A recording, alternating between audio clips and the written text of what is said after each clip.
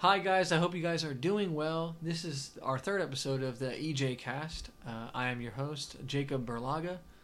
And I'm your co-host, Aaron Balaga. We are super excited about this episode. We've been thinking about it for a few days now, and we're glad that we can record it now on a Sunday night, the 31st. We're going to be talking about a few different things. We're going to be talking about the GameStop stock market situation, which was just insane from what I read and from what I listened to by other guys and what I read on the Wall Street Journal. Also, we're going to be talking about the fact that Aaron and I had COVID this week. Yep, it was pretty. It wasn't as bad as the media says, but it was pretty bad. That's a really great way to put it. Yeah. Yeah, it was not. Yeah, it definitely was not. I think the worst part was just being isolated so long. Yeah, it wasn't. It was worse than I thought, but it wasn't as bad as what people say. Exactly. Yeah, that's the best way to put it. But yeah, we'll just talk about our experience with that a little bit, just some thoughts. And then to kind of piggyback off that idea, we're going to be discussing some different controversial thoughts and issues surrounding the vaccine and everything with Moderna and Pfizer. And we've got a couple of reputable sources to kind of enter in on the conversation of that. So, and then we're going to change it up a little bit at the end here, and we've got a special surprise for you guys, so stay tuned for that. Yeah. All right, well, I'm going to get right to it with the GameStop stock market situation. This past week, we saw something crazy happen in the stock market. GameStop, which is sort of a dying retail company, had a huge market surge, according to a Wall Street Journal article. I had been to GameStop growing up in the 2000s and 2010s. They were huge until games became easily downloadable kind of from anywhere. All you had to do was to go on your PlayStation or Xbox server and download it from there. Many people would tell you that GameStop is a dying store, kind of like Borders bookstore. So what happened was that a group of people essentially got together on like a Reddit forum, and they said that, you know what, we should all go buy this one stock. You know, we should all go buy the stock, and we want that price to go up, so if we all go buy it, the price will go up. Thus, the video game retailer GameStop was literally at a stock price of $18.84 last week. This is 7 days ago. Now, if you go look on Robinhood now, the stock price is around $340. Yeah, I know. Wow. It's literally crazy. This is so because the amateur investors decided to buy a ton of stock. The thing is that there are people who partake in things like hedge funds, which I literally had no idea like what that was. And a hedge fund is something that people do to, well, the word hedge just means like to protect, and a fund is just a pool of money. It's just a thing people use to store money. However, people started betting on the success and the losses of companies, and the people use these hedge funds to do that. So I shouldn't say they started to. Supposedly, like from what I heard one person say this week that people have been betting on the stock market, have been betting like hedge funds since the Great Depression, and people would literally like take loans out and invest all that money, and that's what people did in the Great Depression, basically try to get out of their situation. And then when everything dropped, so many people were obviously jobless and they had no money. But to get back on track, hedge funds, they essentially take money from clients, whether from big companies or whatever size company, pension funds from wealthy people who take these huge risks, and they put all this money to the stock market. Hedge funds, I guess you can just say, are really heavy risks. So there can be a huge return on investment, or there can be a huge catastrophic loss. They can take these huge risks because the market really isn't as regulated when it comes to these funds as opposed to stock trading or normal working people. So basically, hedge funds they're not regulated. So you'll have these huge billionaire investors just throw tons of money at a certain stock in the market, and so it kind of puts the little guy at a disadvantage. It definitely, without a doubt, and that's why this whole story is just huge, and that's why it gets even worse. Where you'll see what happens, but you have to be certified to be investing in hedge funds. Actually, from my understanding, these funds sort of take people's debt and put that back into the market. They take on leverage and debt, and they put that money into the market to hopefully get a huge return. And there's a huge complicated thing behind this that I don't understand, and most people don't understand. But there's a bunch of nitty gritty things about hedge funds that are out there, and how they're, like I said, they're really hard to get into because you have to be certified, but it takes a very long time to become certified, and it's not easy. You have to have the education to do that. But the whole point is this: the wealthy elite, the oligarchs, the aristocrats are the ones who are investing in these hedge funds. Most of them bet against businesses such as GameStop and AMC, who are kind of dying companies. Like, even in my hometown, the GameStop is not in good condition. A few of them have already went out of business, and the AMC movie theaters, which is an AMC 24, is out of business. So these companies are probably not in the best spot whatsoever. However, this past week, according to a Market Insider article, a total loss of $19 billion accrued from these hedge funds because all these people went out and bought GameStop stock, and the stock jumped dramatically. And did they just kind of plan, hey, we want to make money off of this, so... Yeah, it was planned. Like, people on Reddit forums were literally telling people, go buy 50 shares of GameStop. Good grief. Wow. Yeah, go do things like that. Well, since it was so cheap, they could afford it. Exactly. And like I read in a Wall Street Journal article that there was this dude who bought and resell, and he made like $3,000 in like a day. Wow. Yeah, and that happened to numerous people. Like, they were buying and selling these things. And that was all over the weekend. Well, yeah, towards the end of the week. Yeah. So it was during the regular work week, but we'll see what happens about that tomorrow when this market opens up, and whether more regulations come out. But the big problem, though, that is kind of concerning everyone is that a lot of these stock market middleman companies and how they respond to this have not really been that good at all. These companies put holds on people, and these are companies like Robinhood, like I use Robinhood, for example. But they put holds on buying GameStop or AMC now because of what happened this past week, because they don't want people to just go buy as much as they want. They don't want these people's hedge funds to be destroyed. Like, to give you an example, I tried to buy an AMC stock today, and I'm not sure if it's going to go through or not because there's all these regulations on it. And the thing is this, the big businesses are trying to put holds on the working class from investing, since they completely spoiled the week for the hedge fund investors. This is a problem. Shouldn't these public companies allow anyone to buy as much stock as they want, especially the working class? Like, don't you agree? Mm-hmm. Shouldn't we be allowed to invest in the smaller companies like GameStop and AMC instead of the gigantic corporations like Walmart? It's these two things I think that we kind of need to take away from what happened this past week. Everyone should have the ability to invest their hard-earned money into whatever market they want to. And we should be giving companies like GameStop and AMC the chance to survive and become wealthier. I think this was a good thing to happen for everyone to go invest in these companies, because they're not in good conditions. If all these people want to go put money in them to help them, especially with what happened in 2020 with the market collapse and stuff, that's a good thing. And I don't think companies like Robinhood... It's little people standing for the small businesses. Exactly. I don't think companies like Robinhood should be... They're like actively discriminating against these companies when they say people can't buy their stock. Like, wouldn't you agree? Yeah. Because like that's literally what's happening. You can't tell people, only buy from these big corporations, because that's what they're saying when they say don't invest in these smaller company stocks. And as I heard one person say this week, Wall Street's kind of becoming like Little Street. This week Wall Street became Little Street. That's literally what happened. But anyway, that's kind of our first story. It's crazy. I think we all need to keep an eye on this. I think we should care about the small guy, the smaller companies that have a really hard time surviving, especially like GameStop, where GameStop's market kind of comes from selling like physical discs. And like I said, a lot of companies like PlayStation and Xbox, they just download things on their servers. They don't need discs anymore. And GameStop is like, it's kind of a sort of what is the word I'm looking for, where they have to figure out a new marketing strategy, because theirs is becoming old now. Outdated. Yeah, it's myopia. I think that's the word. Okay. Yeah. So. Well, I overheard one of your podcasts this week. Tim Pool saying that he believes the little guy finally had the guts to stand up for himself against Wall Street this weekend, particularly because Trump has left office.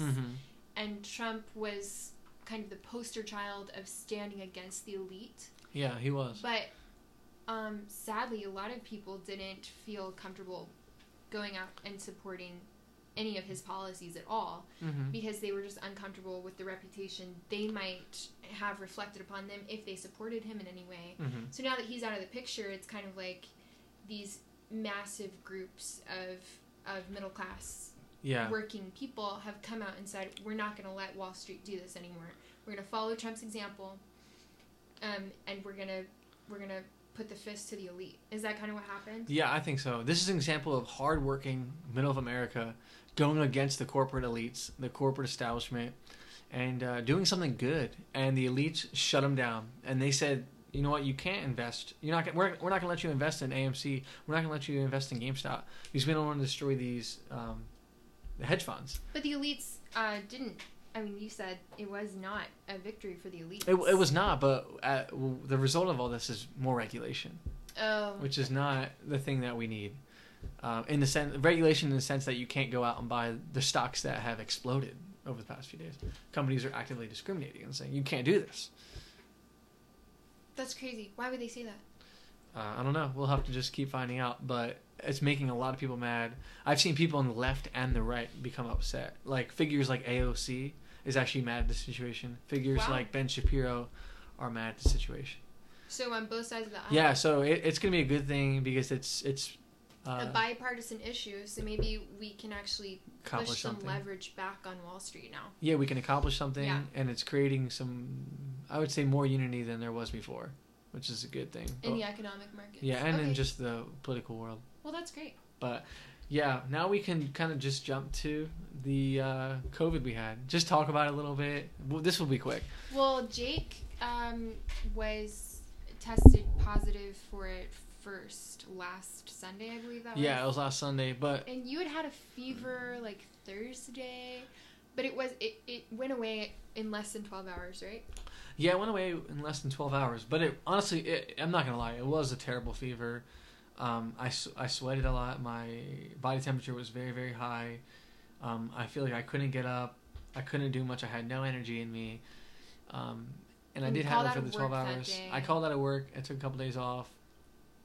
And we ended up getting tested. Well, I ended up getting tested, and they said, okay, since you've already had symptoms for 4 days now, we'll just add X amount of days to your quarantine. So I didn't have to quarantine for a whole 2 weeks. That's nice. Yeah, they just told me to quarantine for 10 days. But the symptoms were bad. I think the worst one for sure was the smell. You experienced that too, right? I experienced that as well. This kind of led me to put more stock in the idea that this might be a manufactured virus.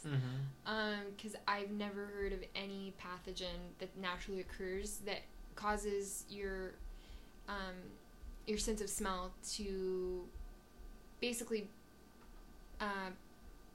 smell like rotten meat. I mean, that's the sensation we both experienced, right, Jake? You said it was either rotten meat or like month-old eggs or trash or something, just terrible. And whatever you smelled, whether it was a clean shirt you just put on or a clean towel, that smell came. I mean, you smelled that. You couldn't smell anything but that terrible smell. Yeah, even like a clean bathrobe, new clothes, whatever room I walked into, and I realized that it wasn't just the things actually smelling that way, because whether I went in my car, it smelled like that.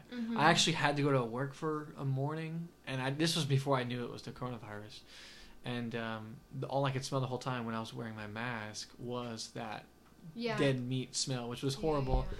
So then it made me think, though. He was having the symptoms Then it made me think, though, like, have I been sick before with something that has affected my smell like this? And I have not. So I kind of resonate with Aaron about the manufactured reality of this. And I'm not saying that the virus was... And I'm not saying that the virus was manufactured, but we can just get into things like that later. Yeah. He had the symptoms of it first, and he told me, he was like, my mask smelled like dead meat all day. I'm like, what? You're crazy. And then, like, probably 12 or 15 hours later, I was having the same symptoms. I was like, yep, dead meat. Smells like dead meat. So, but I thought the interesting thing from my experience was I didn't have any respiratory issues. Yeah. Jake, you had some, didn't you? Yeah, I had some where I really have a hard time explaining it, but I did feel like a heaviness in my chest. Like, think if you went out and you ran really hard outside in the cold, and you could feel the coldness in your chest and maybe some of the pressure from being outside. Yeah, I know that feeling. So it felt like that. It felt like that. It kind of came here and there. I wasn't paying a lot of attention to it, honestly. Yeah. It was kind of in the background because it wasn't my top symptom. But I think our top symptom for both of us was just sheer exhaustion. I had so much fatigue. That definitely was the number one thing Aaron and I experienced, because the first few days I slept 12, 13 hours a night, and then I'm talking 2-hour naps during the day.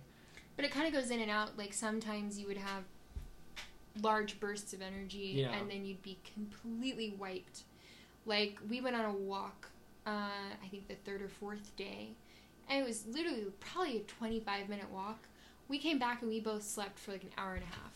I slept long. I slept 3 hours, just walking 20 minutes, and You slept 3 hours. I slept 3 hours, and I'm normally like I like to run. I like to stay active. I walk around. At my job, I walk a lot, so you could just tell that the virus was having a big effect on my day-to-day activities, like walking and running. So it was tough. I'm glad. I never that it's thought over. at any point that I was going to die, though. No, it was no fear like that, but it did mess with you a little bit. It messed with me. I'm not. Yeah, it's definitely a real thing, for sure. Yeah, of course.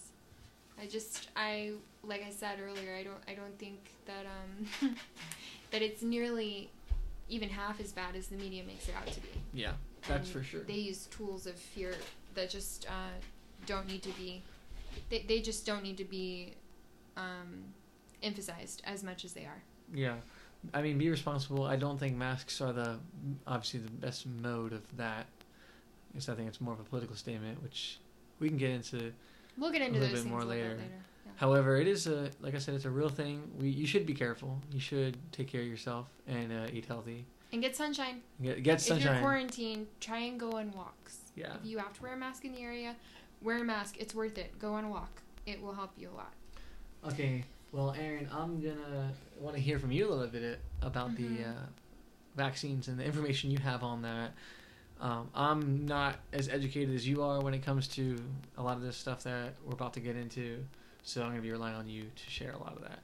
So yeah. All right. So you can just break some of this stuff down. Start with a few simple definitions of things.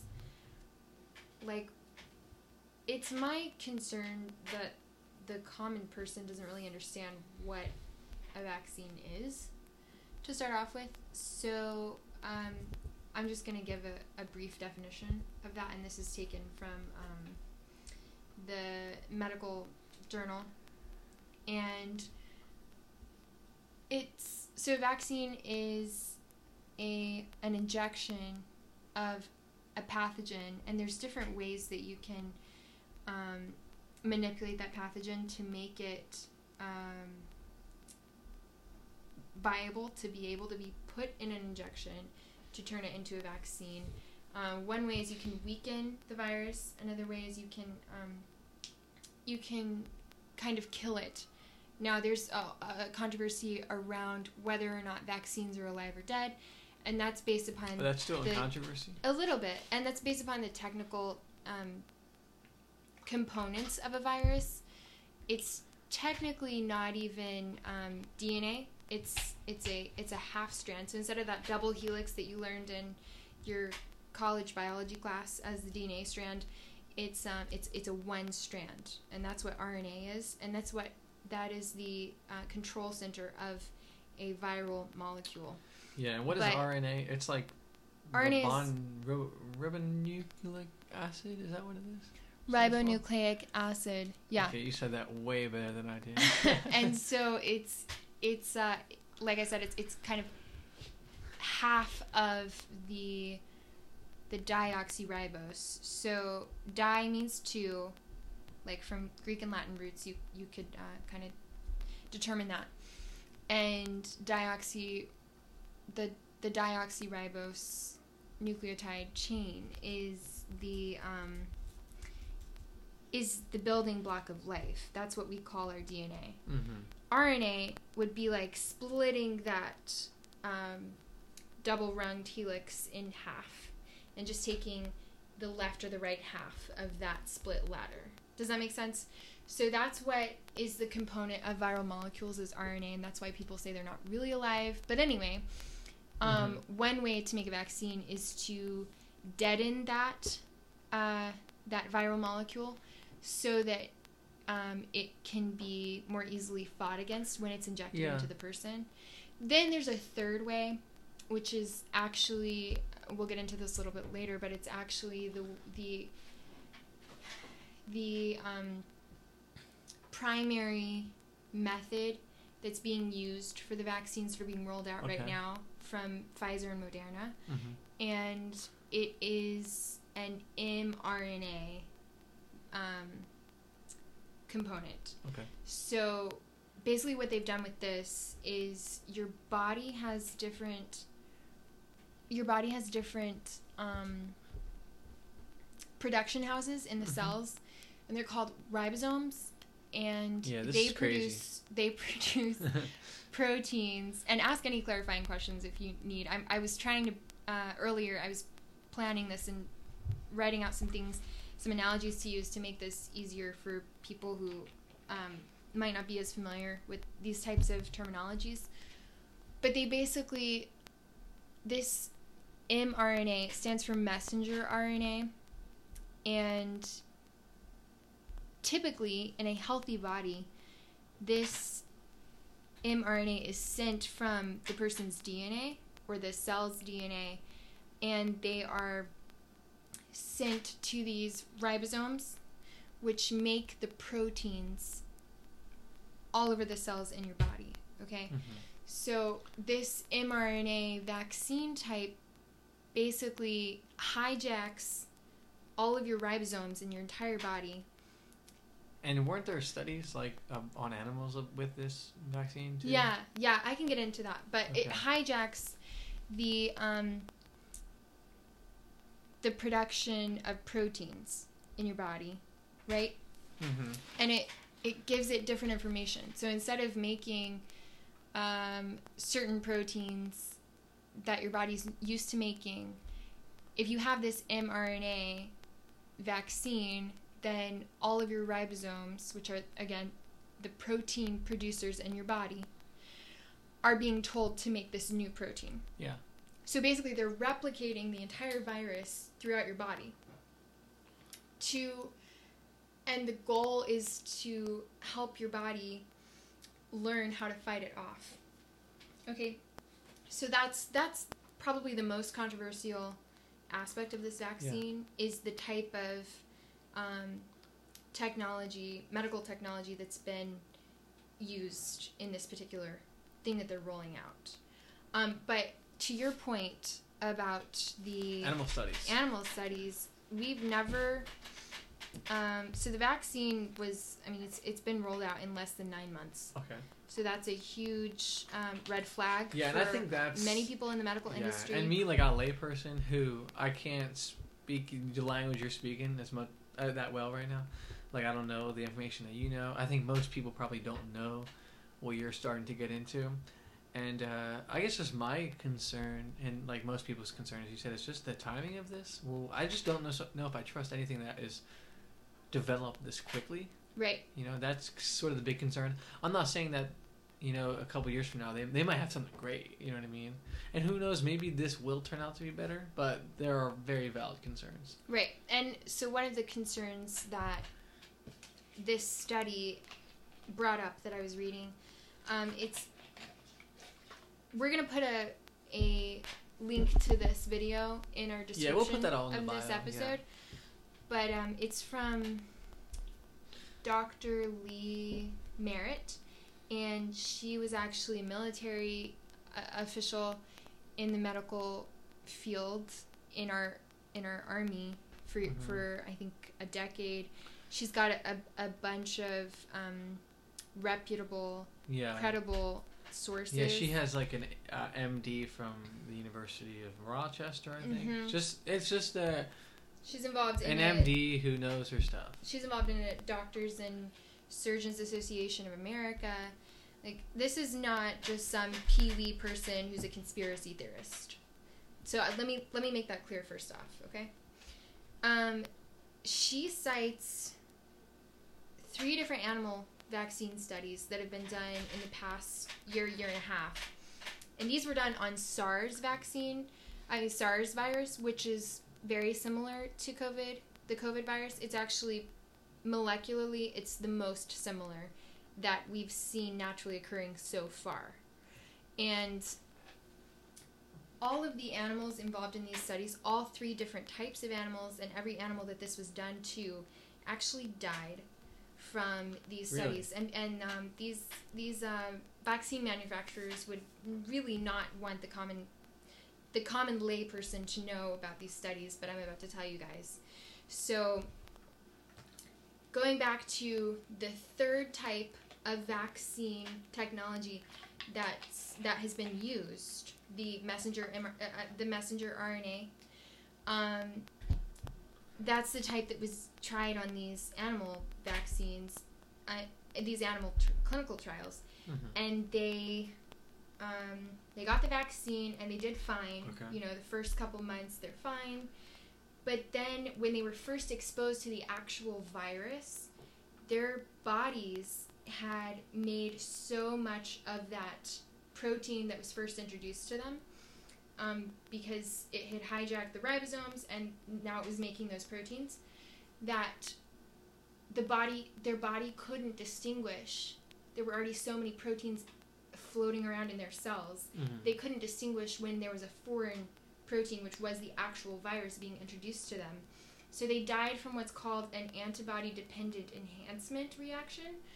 Which is something we just learned what that was, too. Right, we just learned about this earlier, and it's basically what happens when your body doesn't recognize quickly enough that there's a foreign invader, and so it just runs on full speed to try and get at what it can. Yeah. But it ends up attacking its own cells. Oh, interesting. Its own cells, because that is terrifying. Those proteins have been producing throughout the body all this time, and the memory B and T cells, which is part of your natural immunological response, didn't have enough time to see the distinction between the foreign cells and the cells that have already been producing those proteins. Does that make sense? Yeah, I'm tracking with you. Yeah. All right. So, basically, this virus entered the defense system as a Trojan horse of types, because it looked like a good cell. And so these animals, like I already mentioned, suffered a delayed death from getting this vaccine. So they got the vaccine about 2 months earlier, and then they were first exposed to the actual virus, and they died in this antibody-dependent enhancement reaction. So there's actually been no animal clinical studies, or human clinical studies, at least in America, up to this date, that prove a type of that there's a type of safety with this. Okay. Like, we don't really know. Even the clinical trials that were done on humans with this COVID vaccine in 2020 were not the people involved in those trials were not monitored up to more than 2 months after the trial. Wow. So they could also be having this delayed response, and no one would know it. So, no one would be reporting it. Or maybe the vaccines at the speed that they have been developed, do you think it's just very political then? Is that why we have these right now? So I'm going to give you the perspective of Dr. Lee Merritt here. She defines this COVID phenomenon as biological warfare. Oh, okay. And she says, like you said earlier, I'm not really sure. I'm pretty positive that this is a manufactured thing. Yeah. Because of a number of different factors that make it different than a typical virus. Yeah, and like Aaron and I talked before the podcast, we don't know if like I said, like we don't know if this was released intentionally into the populace of Wuhan, or if it was just like an accidental or it was intentional. We don't know that. We don't know the specifics of that, and there really isn't much proof on either basically arguing for that it was intentional. There's not necessarily proof for that, but there is reason to believe it. Obviously, with the CCP, the Chinese Communist Party. Right, I agree, and so does Dr. Merritt, and she says that the reason that she thinks it's biological warfare is because of the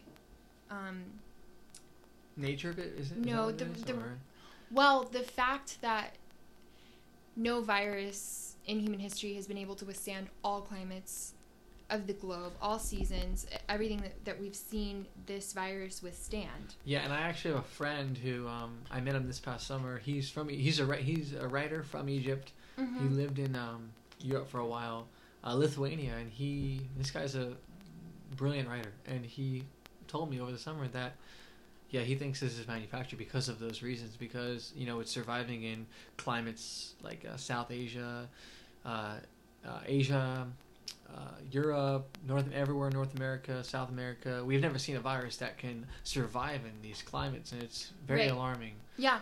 So another reason she gives is because it is the coronavirus by itself. So we've got a strain of coronavirus, right? Mm-hmm. The COVID pandemic is COVID-19. That's the strain that's been introduced. We've never seen this naturally occurring up to before 2020. And this strain is more harmful. So naturally occurring coronavirus is actually very transmissible. Okay. And it's what gives you the common cold. So in order to have a weapon that can be used against massive populations from an enemy's perspective, and again, Dr. Merritt was in the military, so she's definitely thinking through those types of lenses, is to have something extremely transmissible that you can modify to make more fatal. And that's what seems to have happened with the coronavirus. Okay. They took the coronavirus itself, and they added a protein onto it, which she calls the warhead. And this protein is called the spike protein. You guys have probably seen it all over the CDC website. Oh yeah, you've definitely seen it. It looks like 3D firework or something. And this protein on the head of the coronavirus latches onto your ACE2 pathways, which humans have in their heart, in their brain, in their lungs. The most common entryway, of course, is your lungs. That's why we've heard all of these respiratory issues and pneumonia and different side effects that can come from the COVID-19 strain. And these can actually kill you. So when it first came out, as happens with most viruses, the first generation was definitely more deadly because it had not infected many hosts yet. Okay. So when it was in Wuhan, when it was in Seattle, when it was in New York for the first time, we're talking early January, mid-February, those types of things, those cases were actually much more fatal. Because what happens with a virus is if it wants to replicate itself, it can't kill every host that it embodies, right? Yeah, so the more it goes through a populace, the weaker it gets. Exactly. Yeah. It becomes more transmissible and less fatal. So that's what we've seen with these next generations that we're going to talk about. Yeah, so the effect's going to be like different. So if I got it in March, there's a good chance I could have died maybe. That's what the science is leading us to believe. Yes. And now it's just a really horrible cold, basically. Right. What I had, Right. But another factor that she brings up, which I think is actually very interesting, I haven't heard many medical personnel bringing up these types of issues. She says even if it wasn't created intentionally, which again she can't prove,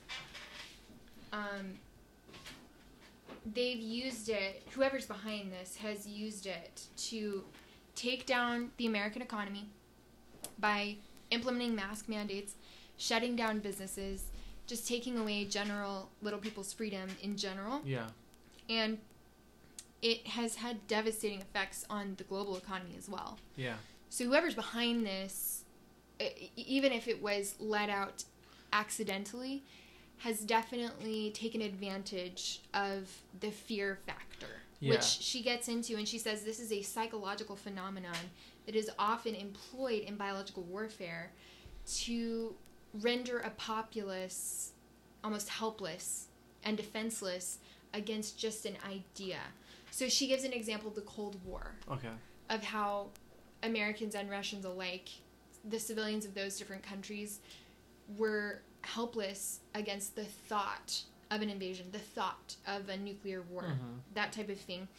And it led them to make certain choices and do certain things that a population who did not have that fear factor wouldn't be faced with. Yeah. And I guess that's why the whole fear factor thing, I think you definitely see this in the political climate in America, where people who are kind of coronavirus skeptics, you can say, usually are on the right. And those who are more timid and fearful of the virus are usually on the left. So it's definitely a political thing, for sure. Yeah, I agree completely. And she actually says she's been taking these times, because she works as a surgeon now. She's an orthopedic surgeon. So that means she deals with bones, broken bones, degenerative bone disease, things of this nature. And doctors like her were actually just out of work because no one was scheduling surgeries. Only essential businesses were open. So only the people who were in the ER basically were operating much. I heard that's actually going to be one effect of the virus, that like a year from now we're going to see a big rise in cancer because people's appointments were canceled for months and months. And it's just going to show up because no one was in the hospital. Right. So. And she kind of says that because she couldn't go into work, what she did, and what she realizes a lot of other medical personnel did, is they studied. Okay, this is a new strain. How do we defeat it? Yeah. How are we going to get in front of this? How do we make people informed about how to stay healthy during this time? And what she found was, since the 1970s, and again, you guys can look this up. I mean, this is a reputable doctor discussing these things. They have had a treatment for vaccines. Now, we don't know if it works on every virus. Not vaccines. They've had a treatment against viruses. We don't know if it works on every virus, but the treatment is it's an antimicrobial type of treatment, and it's called lysomic tropic agents. And it's very complicated the way that it works, but if you guys remember hydroxychloroquine and the stuff that was said about that, that is an example of this type of treatment. And according to her research, they've had this capability of treatment since the 70s. Whoa. So then she asked the question, which we're all wondering now, is why would you hide the treatment? Well, when your vaccine manufacturing business loses billions of dollars... Well, do you have a number on that? If you have a treatment. Exactly. I think it is a billions. It's something nuts, though. 69 billion. Yeah, it's something. It's like something like 60 billion or 70 billion. Yeah. And then number 2, if this really is a biological warfare weapon, then if your target has the treatment in their back pocket, then you can't do anything against them. Like, the game's over before it even starts. Yeah, this is the whole complex where, college is so expensive because they know people have to pay for it. Medical expenses are so much money because they know people have to pay for it. Yep. The coronavirus vaccine is going to be so much money because they know people have to pay for it, and they know people will pay for it. Yeah, exactly. And I think one of the more concerning things that she discussed in this video is she's seen videos. She knows people who have reported on cases of actually encountering PLA personnel working in Moderna and Pfizer manufacturing companies. Now, the PLA stands for the People's Liberation Army. And that is obviously located in China. But it's like, it begs the question, why are these people over here? Like, aren't they our enemies? Aren't they the ones who possibly let this go unnoticed, unalarmed before they let it out to the world? Why are they working in our vaccine manufacturing companies? That is a little bit disconcerting from my point of view. And I think we should make sure that we're informed on these things before we just go and take the vaccine, because there's a concern, at least from this doctor's perspective, that some of these people have added things into the vaccine that would make it even more fatal if the Chinese let forth another biological warfare weapon in the next few months or the next few years. Which is a fear of people's, I guess. I mean, well, it's a biological warfare. It's an aspect of biological warfare. You give them like the first dose, and then you tell them that there's a treatment. They all get the treatment, and then you give them the second dose. Yeah, especially, I guess, just there's so much political climate too with China, as we're sort of in an economic Cold War, and as you said, good chance that we're in a war over biology now. Yeah. Yep. And so I'll just end the discussion on this note. There is a debate between Dershowitz and Robert Kennedy Jr. It came out in July of 2020. Okay. And I have watched the debate twice. It's very entertaining. It's very educational. These men are brilliant. They're both lawyers. They've both been in this, in the medical world, in respects to how it affects their clients.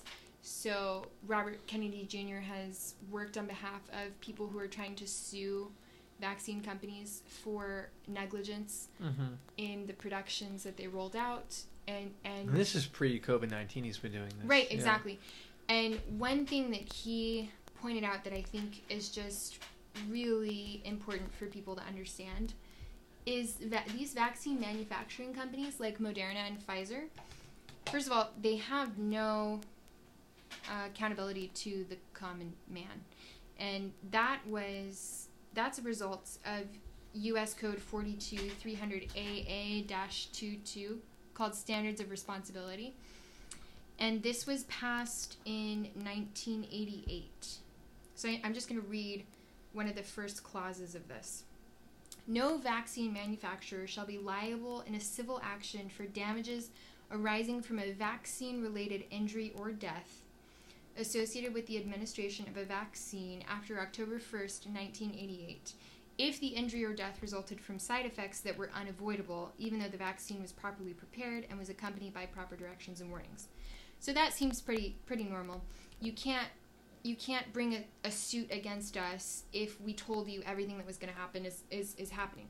But then at the end here, they sneak in a direct warning under Section C.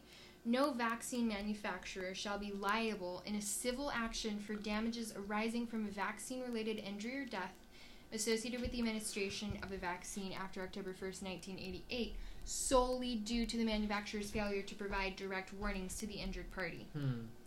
So they're saying, even if they didn't tell you that they had these adverse side effects, you can't sue them.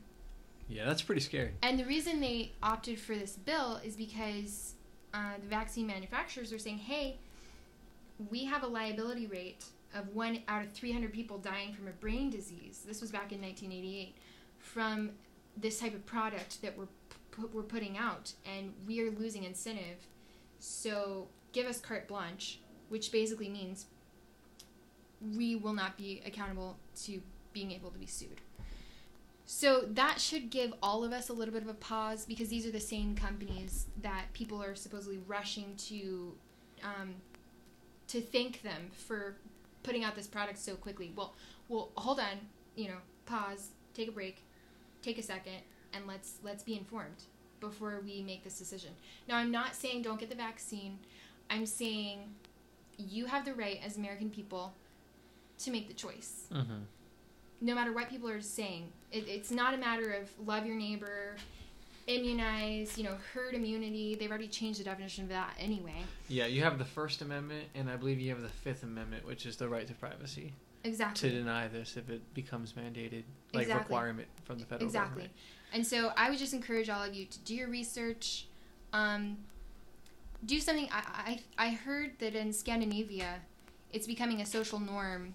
If something is flagged on social media or something, that people believe that instead of what's actually not being flagged. That's crazy. And you hate to have to be that skeptical, but with the way that our government is going right now, it's getting to the point where we need to stand up and say, hey, why is this being censored? Yeah. What right do you have to do that? Isn't this barring on our free speech? Yeah. What's that famous thing in the Soviet Union where if someone said truth, everyone knew it was a lie? You know what I'm talking about? There was some word that everyone used in the Soviet Union for truth, and everyone knew that when someone said that word, they meant the opposite. The opposite was true. Interesting. Yeah. Yeah. Well, it's kind of a situation like that. So do your research. Maybe look twice at those articles that come up on your social media that are censored. Because these people know what they're talking about. A lot of these people have been silenced, and they are educated, and they're going against the so-called experts, but it doesn't mean that they don't have reliable sources and reasons for why they're saying what they're saying. So be informed, and make your decision as an American. All right. So now we're gonna move on to the fun little part. The fun part. After all of that doom and gloom. Sorry, guys. We're going to move on to a movie review. So this is our first one. We've never done this before. We'll see how it is. This is so spontaneous. Yeah. This past weekend, last night we watched the movie called The Dig. It's a Netflix original that's based in the late 1930s. About basically an archaeological dig that took place in England or Scotland. Was it England? It was England, yeah. Okay. So it's a historically accurate dramatization of the excavation of Sutton Hoo, which is a Viking ship. Like a weird name. It's not a Viking ship. Oh, it's not a Viking actually ship. Anglo-Saxon. It's older than Vikings. It was actually probably dated around the 600s. Okay. And it just kind of tells the story of the woman and her son who had this large estate, and on their property there were big mounds, and they looked like burial mounds. And she hired some. His name was Mr. Brown. He was a local excavator, and he excavated their property because they had this inkling that there was something on the property. Well, but he was a self-taught archaeologist, so there's scenes where people from the British Museum are coming in and be like, oh yes, let the experts take care of it. Yeah, and it is so cool. Like, this guy is a stud. He does his research. He's brilliant. You can see he works in his library, and he's comparing things to how they excavated one of the ancient pharaohs' tombs. King Tut. Yeah, King Tut's tomb.